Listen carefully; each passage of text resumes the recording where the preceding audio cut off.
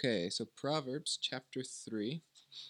Our first section in chapter 3 is going to be verses 1 through 10, which our book has called the Rewards of Wisdom. Reading through the Proverbs is kind of like drinking from a fire hose. It's lots and lots of little gems of wisdom.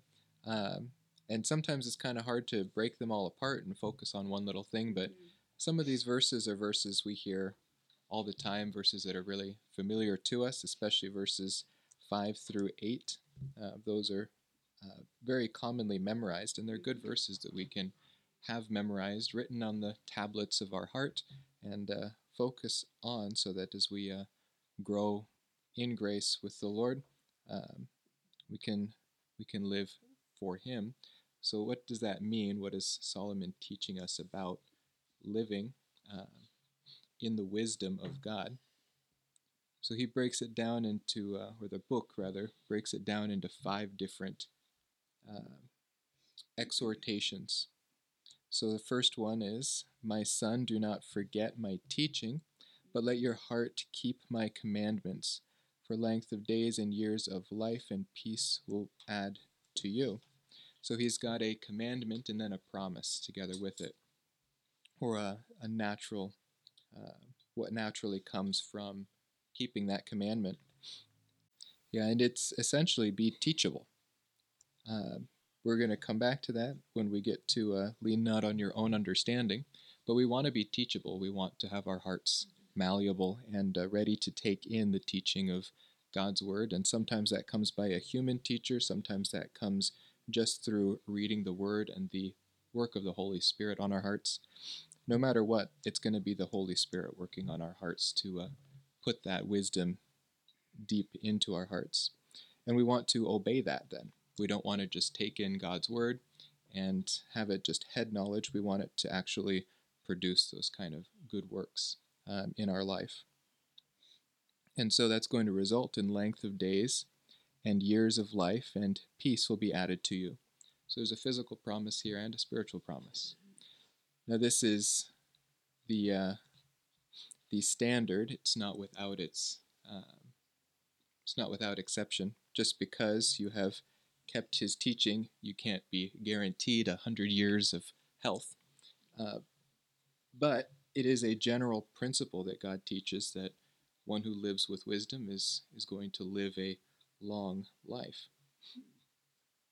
So that is the standard, not without exceptions. But I think more importantly, and he focuses on this in most of the promises, is the spiritual condition. You're going to have peace added to you.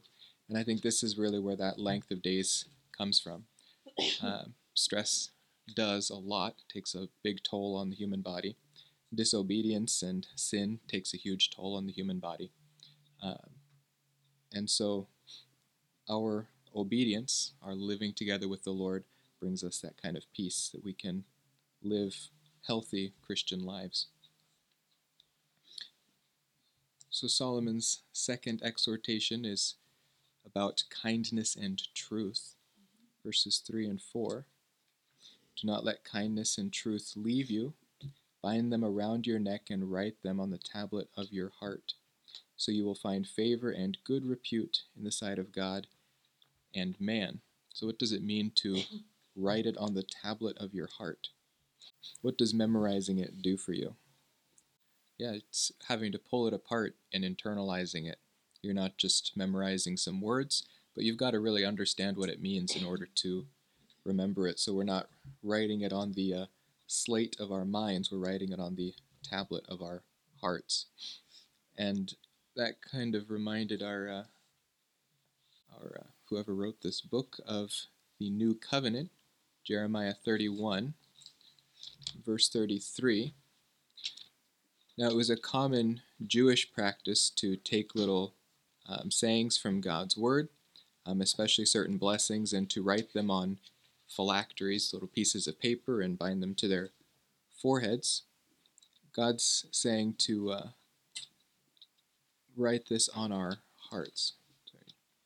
So in Jeremiah 31, verse 33, prophet Jeremiah records the words of God. This is the covenant which I will make with you, the house of Israel, after those days, declares the Lord. I will put my law within them, and on their heart I will write it. I will be their God, and they shall be my people. That's what they're awaiting in the new covenant, in the Messianic kingdom, where the words of God will be written on their heart so that they won't need a human teacher. We still need human teachers, or at least we are benefited by them. But ultimately, our teacher is the Word of God and the Holy Spirit. He also says then, this kindness and truth, and writing this on the tablets of our heart, we will grow in favor and good repute in the sight of God and man. So a good example is just had here that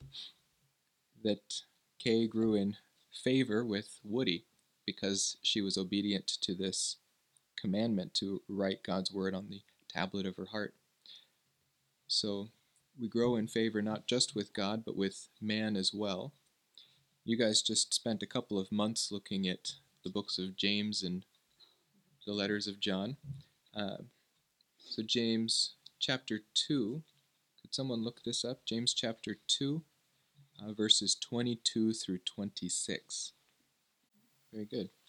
So this faith working together with works helps to justify before man and before God. And this isn't salvation justification, but this is sanctification justification, so that we are able to have living, active faith exercise.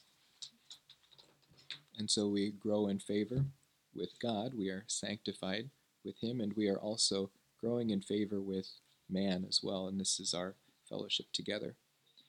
Luke chapter 2, verse 20 or verse 52. This was Luke recording the youth of Jesus Christ as he was growing, and he was learning God's word as well. He learned it from a different teacher than we do. He learned it directly from the mouth of God as he would wake up his servant each morning and teach him. But Jesus, as he learned God's word from God, it says that Jesus kept increasing in wisdom and stature and in favor with God and man. This is proper spiritual maturation. Okay, verses 5 to 6, these very well-known verses. Trust in the Lord with all your heart, and do not lean on your own understanding. In all your ways acknowledge Him, and He will make your paths straight. Now, the Quarterly had a pretty good insight. This isn't saying ignore the teaching or the things that you've been taught. That's not the wisdom that's in view here. Or the, what word did he use? The understanding that's in view here. Solomon is probably talking about the source of understanding. Where do we go to understand something? So this brought to my mind 1 Corinthians chapter 2, and we might hang out here for just a few minutes, so you can turn there. 1 Corinthians chapter 2. Now 1 Corinthians is Paul's letter to a pretty disobedient church, a church that, although saved, is living as if it's not. They are mixing their spiritual things together with their natural and carnal things. So he's teaching them about these two different sources of wisdom, and that's really something that they need in order to function properly, is this wisdom that comes from God. So let's see, starting in verse 6 and going to verse 10, could I have someone read that? And so it says then, for to God revealed them through the Spirit searches all things, even the depths of God. Paul is teaching this church at Corinth that there is a source of wisdom, of godly things, and that's not from man, it's from the Spirit. Man is only able to seek out the wisdom of man, having the mind of man, having the spirit of man. But the Spirit, having the Spirit of God, is able to search out those things of God and teach it to the man. So if you're looking to human wisdom, you're leaning on understanding that is you're able to perform in your own thinking, in your own reasoning and logic. both Solomon and Paul are teaching that this is not going to lead you into godly wisdom. You need God to explain godly wisdom by the Spirit. And so let's read the next little chunk of verses here. Can someone read verses 11 through 13? So here Paul brings out two different kinds of man. There's the natural man. He uses the Greek word there for flesh or fleshly. He's seeking within his own natural abilities to come to an understanding. I think this is what Solomon is teaching us against. We're not using our own fleshly abilities, our own logic and wisdom. We're not using the wisdom that comes from the world, but we're seeking the wisdom of God that can only be taught by God. And so that is the spiritual man. Vicky read those verses too. We cannot understand because they are spiritually appraised, but he who is spiritual appraises all things. We're seeking the Spirit as our source of wisdom rather than our own flesh or our own minds as our source of wisdom.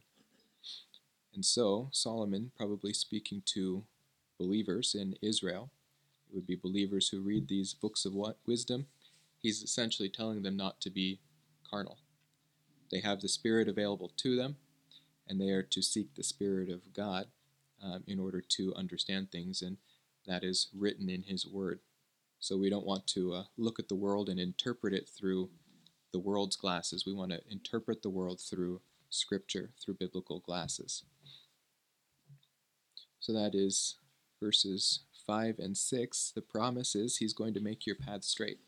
He's going to make life understandable. It's not going to be a confusing and depressing journey, but it's going to be one where we are able to follow Him, follow His will, and He's the one who created us and has a purpose and a reason for us. He's going to reveal that as we seek His will. Verses 7 to 8, also very well-known verses. Do not be wise in your own eyes. Fear the Lord and turn away from evil. It will be healing to your body and refreshment to your bones. So this is kind of the same idea, right? We don't want to be wise in our own eyes, but rather we want to seek God's wisdom, because you'll remember from last week, and probably from your decades of faith before last week, that the beginning of knowledge is the fear of the Lord. This is that wisdom when we fear the Lord, have reverence for Him, respect Him, understand Him as something altogether different than we are, and a different source of wisdom. James chapter 4, verse 10, humble yourselves in the presence of the Lord, and He will exalt you. This is the same kind of idea. James is a book of wisdom in a similar fashion to Proverbs. When we rest in the Lord, when we fear the Lord, then He is going to exalt us rather than ourselves exalting us. Okay, verses 9 and 10. Honor the Lord from your wealth and from the first of all your produce, so your barns will be filled with plenty, and your vats will overflow with new wine.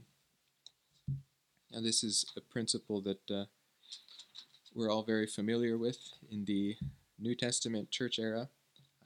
We tithe, and this is that same principle that in Israel they would give their first fruits, they would give various offerings, and they were promised prosperity in the land of Israel. But the heart condition of giving was supposed to be one of honoring God, not self-seeking. So God will bless this, but the heart condition is not one that comes from earthly wisdom. When we assess this command to honor the Lord with our wealth, we don't want to forget the verses that just came before, that we want to seek heavenly wisdom about this giving rather than earthly wisdom. Okay, our next little section is going to be verses 11 through 20, which are quarterly calls the value of wisdom. All right, my son, do not reject the discipline of the Lord. He's putting it in father and son type relationship. Don't loathe his reproof, for whom the Lord loves, He reproves. Now, we've all been someone's child. think most in the room, some in the room, have been someone's parent as well. Discipline doesn't come from, or shouldn't come from, a perspective of anger or violence. It comes from love. You don't correct your child because you're angry at them, or you shouldn't. You reprove or discipline your child because you love them and want them to grow up properly. And this is kind of that same principle where man might fail in these areas to have the proper motivation behind discipline, but God doesn't. Jesus talks about this in the Sermon on the Mount when he, or is it the Sermon on the Mount? When he tells those listening that even worldly fathers, even bad fathers, know how to give their sons good gifts. How much more is your heavenly Father going to give you good and perfect gifts? This is that same principle. Man might fail to discipline from the proper motivation, but God will not. God's discipline is out of love. So we can look at Hebrews chapter 12. Chapter 12, verses 5 through 11. So the writer of Hebrews is here explaining God's discipline on believers, that it does come from God's love. He says, "You have forgotten the exhortation which is addressed to you as sons. My son, do not regard lightly the discipline of the Lord, nor faint when you are reproved by him. For those whom the Lord loves he disciplines, and he scourges every son whom he receives. It is for discipline that you endure. God deals with you as with sons. For what son is there whom the Father does not discipline? But if you are without discipline, or of which all have become partakers, then you are illegitimate children and not sons. Furthermore, we had earthly fathers to discipline us, and we respected them. Shall we not much rather be subject to the Father of spirits and live? For they disciplined us for a short time as seemed best to them, but he disciplines us for our good, so that we may share his holiness. All discipline for the moment seems not to be joyful, but sorrowful.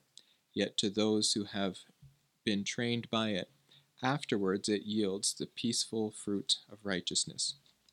That's probably something we have all experienced in our lives, some of us more than others, that as we grow up and we recognize why our parents disciplined us for certain things that we thought them unjust for, or just wanting to hurt us, we realize that it was for our best. And it's a true blessing to look back on the discipline that has come from God and to see how much he loved us in that. Now, what do we usually think of as the opposite of love?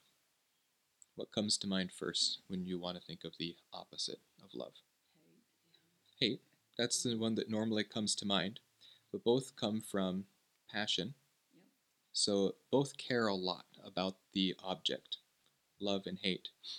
The Bible defines the opposite of love as apathy. Apathy is worse than hate, worse than even what might feel like hate, because it really is just, I don't care at all. To not care at all for someone is far worse than to be hated by someone. Now, God does not hate any of us, even unbelievers.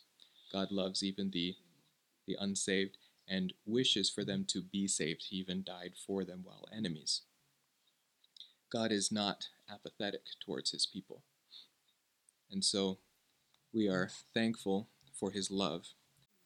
If you are without discipline, of which all have become partakers, then you are illegitimate children and not sons. We are to be thankful for this discipline. It's discipline that comes from love, and it shows us that God loves us enough to deal with us. He could just skip town and say, enough with this creation. They don't listen. He doesn't. He loves us, so he disciplines us. How blessed is the man who finds wisdom, the man who gains understanding. For her profit is better than the profit of silver, and her gain better than fine gold. She is more precious than jewels, and nothing you desire compares with her. There's a gender switch in the language here. What's that about? What does the her refer to? Wisdom. It's wisdom personified. He's starting a metaphor that's going to carry all the way through the book. wisdom personified as a woman. And of course, why not? Yeah, why not? Actually, the interesting thing is it's personified as a woman, but it does point to Jesus. Jesus is not a woman. That's not what Proverbs is teaching. But the ultimate pinnacle of wisdom here is the Messiah. So, wisdom, not necessarily having female attributes, though many females demonstrate more wisdom than men, I think. Um, she is personified here as a beautiful woman, one who you would want to embrace as a wife. She is more precious than jewels. Nothing you desire compares with her. So we want to seek this wisdom, this heavenly wisdom. It is far more valuable than anything we could ever find on earth, and that includes all earthly goods and also all earthly wisdom. But we could think of Jesus' words, Matthew 6. I'll flip here real quick. Matthew 6, verses 19 through 21. Do not store up for yourselves treasures on earth, where moth and rust destroy, and where thieves break in and steal. But store up for yourselves treasures in heaven, where neither moth nor rust destroys, and where thieves do not break in or steal. For there your treasure is, where your treasure is, your heart will be also. Now this, what Jesus is talking about, is primarily earthly goods. He's saying seek spiritual goods, not earthly goods. But we could even look at that in the sense of earthly wisdom versus spiritual wisdom. And in this context of Proverbs, that might even be a better application.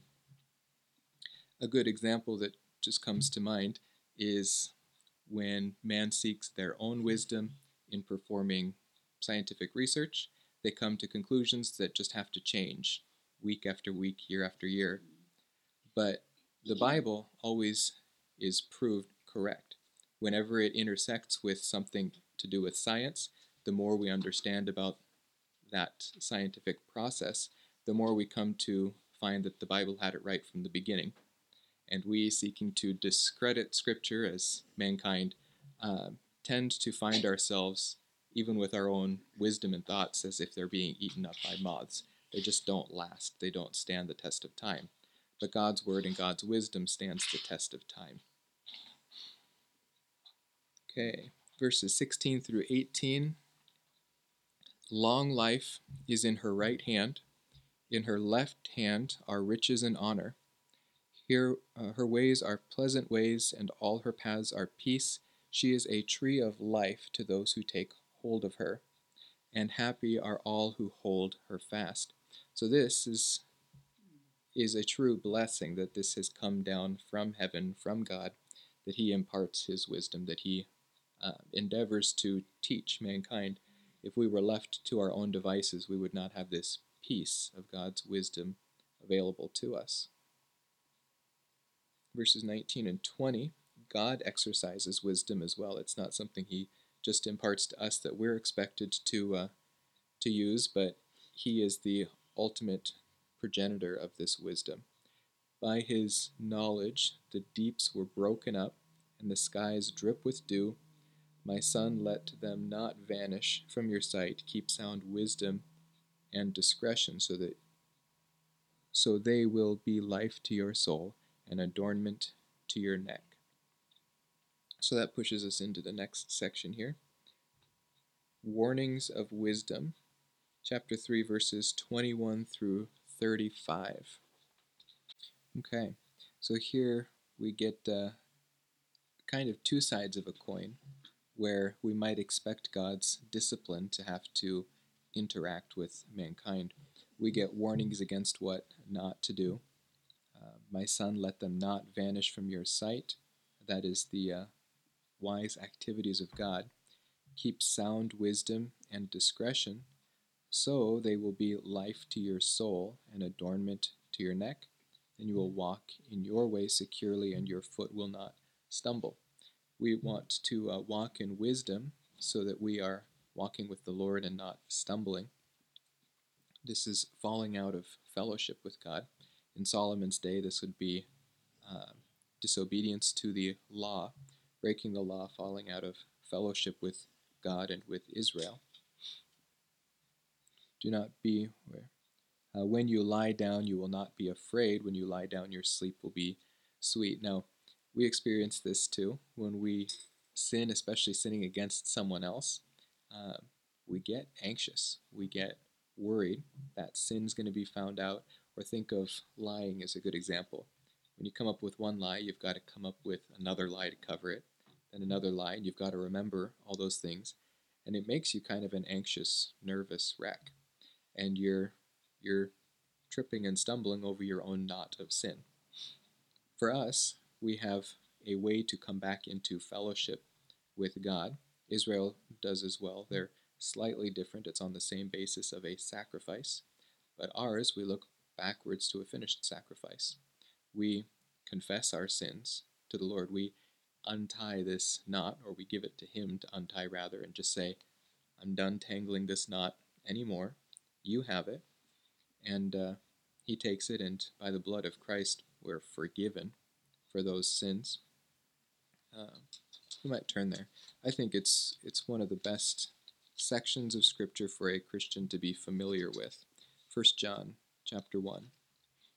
But here in 1 John chapter 1, verse 5, this is the message we have heard from Him and announced to you, that God is light, and in Him there is no darkness at all. If we say that we have fellowship with Him and yet walk in the darkness, we lie and do not practice truth. But if we walk in the light, as He Himself is in the light, we have fellowship with one another, and the blood of Jesus, His Son, cleanses us from all sin. Now this is John talking to believers about falling out of fellowship and coming back into fellowship. And John is very good at using word pictures and vivid metaphors. And if you place yourself physically into this metaphor, what is likely to happen if you are walking around in the dark? Especially in a room you've filled with your own clutter. What's going to happen? Stumble. You're going to stumble and possibly get hurt. Exactly. Even in an empty room, you're bound to trip over your own feet or slam into a wall. It's God's light is not something we were made to live without. He created us to live in a world of physical light, and He created us to live in a world of spiritual light as well. So verse 8 continues, if we say that we have no sin, we are deceiving ourselves, and the truth is not in us. If we confess our sins, He is faithful and righteous to forgive us our sins and to cleanse us from all unrighteousness. So He's got these two opposite ideas back to back. If we say we have no sin, this is the opposite of confessing our sin. Agreeing with God about our sinfulness, agreeing with the wisdom that He has revealed about our sinfulness. If we confess that, He starts to untangle that knot for us. We are instantly forgiven for that knot. If we say that we have not sinned, we make Him a liar, and His word is not in us. Back to our Proverbs here. In verses 23 to 26, we can have confidence in God's power, not our own power. 23, then you will walk in your way securely. Your foot will not stumble. Our ways are enlightened by God's light, the light of His word, His wisdom.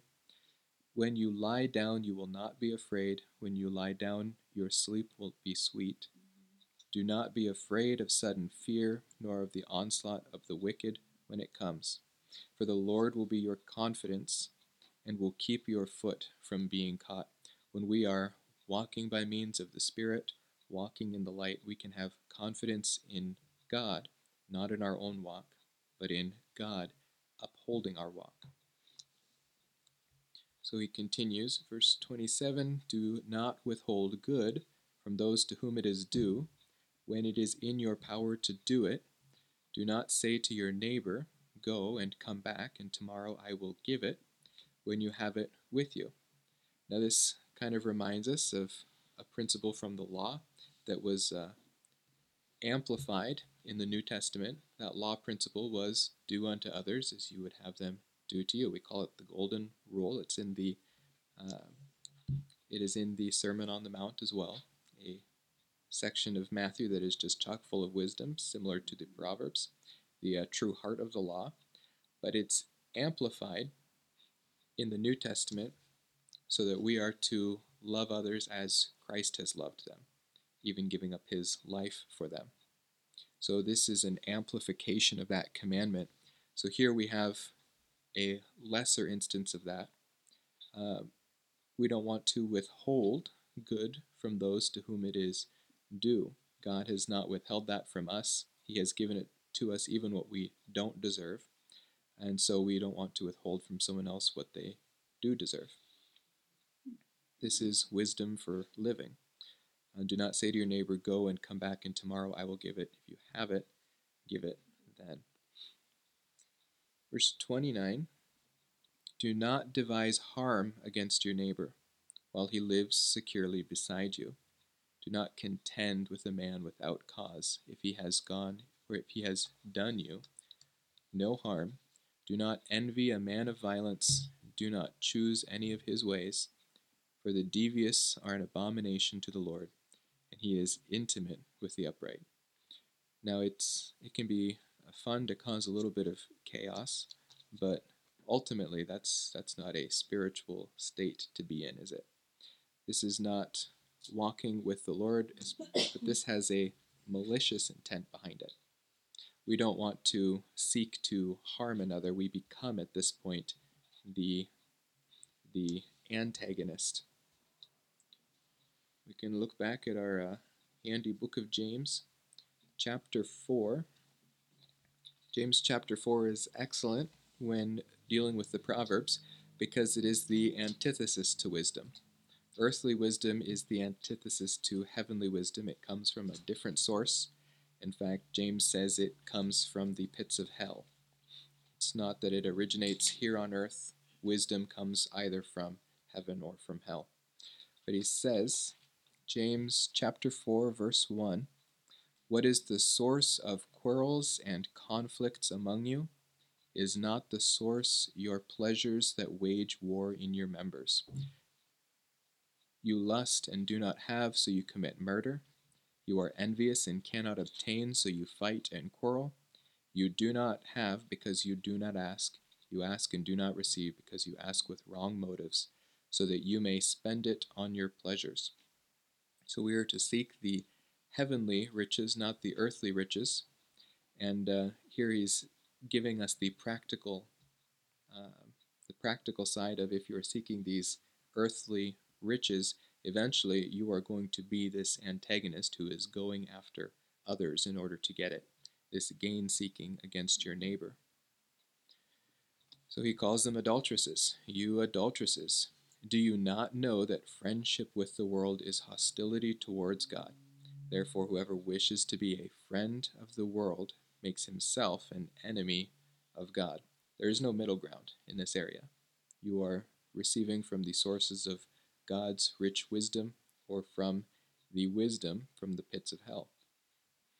Or do you think that the Scripture speaks to no purpose? He jealously desires the Spirit which he has made to dwell in us, but he gives a greater grace.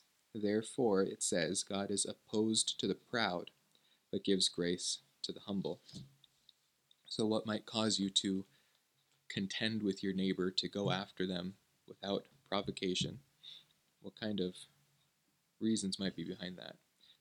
There we go. Ukraine's land looks pretty good. Yeah, yeah. Oh, yeah. I thought you were referencing something else. No, I just need more coffee. Okay, well, there's coffee out there. But, yeah, Ukraine's land looks nice. Let's go take it. Let's start a war unprovoked. Yeah. When we look at the Decalogue, the Ten Commandments, we see that we're not supposed to envy our neighbor's wife, our neighbor's house, our neighbor's donkey. Going after a neighbor comes from selfishness, gain seeking for yourself, wanting to have something that has not been given to you by God. All right, our last few verses here. James 3:33 to 35. The curse of the Lord is on the house of the wicked, and he blesses the dwelling of the righteous. Though he scoffs at the scoffers, yet he gives grace to the afflicted. The wise will inherit honor, but fools display dishonor. So this all stems out of that. The Lord disciplines the one he loves. What is in view here could be anyone disobedient, either a believer or an unbeliever. Evil, unfortunately, can come from both sides. It depends where we are seeking our wisdom from, where we are placing our hope, where we are placing our faith at the moment. That could be a source that creates evil. God would have to discipline the one whom he loves. So just because you are a saved believer doesn't mean this divine discipline won't come on you. In fact, it probably will if you are a disobedient believer, if you are not seeking the Lord but seeking the world and its riches. God might let the unbeliever have success in this world. We often look at them and say they are getting their rewards here on earth. That's actually a sadder state to be in, because that almost looks like apathy from God. It's not completely apathetic, but God is working to convict them of one sin, the sin of unbelief. For us, all of our sins come into view for sanctification and righteousness. So we have a heavier burden laid on us once we are believers, because now we are in the family of God. I don't know if you guys had play dates when you were younger, but when you and your friend get in trouble, you're the one who gets in trouble. Your parent might discipline the friend a little bit, but you're the one who's in trouble. You're the one who's going to get it once the friend goes home. Now, the friend's parent, if they're a good parent, will probably discipline them as well, but that's not your concern. In your household, you are responsible to your parents. So we are responsible to our Father, God, and he is going to discipline us if we are acting improperly in his household. There's another one that comes to mind, Ananias and Sapphira. In the book of Acts, they lied to the Holy Spirit, and they were disciplined to the point of physical death. That's a pretty extreme discipline, but it taught the whole church a pretty good lesson, and especially right there at the foundation of the church. That's a heavy hand of justice, but it is beneficial to sanctification. And then, now you got me going. That's Lord's okay. Supper, right? Uh-huh. You partake with the bad consciences. This is why some are sick among you. Exactly. We have responsibilities in the body of Christ. It's not a you're saved, now go live however you want. It's a you're saved, you're secure, but there's an expectation of how you will live in the body of Christ. You are now responsible to live appropriately in this household. Like a proselyte who became part of Israel, he is now subject to the law. He is responsible to live in the economy of God that he has established there, and it's a fellowship community.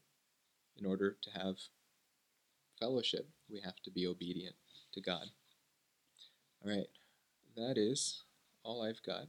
Chapters 4 and 5, they did a quick fly through in the last page of your quarterly. I'll leave you to read that because I didn't.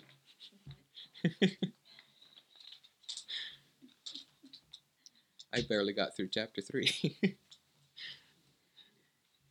All right.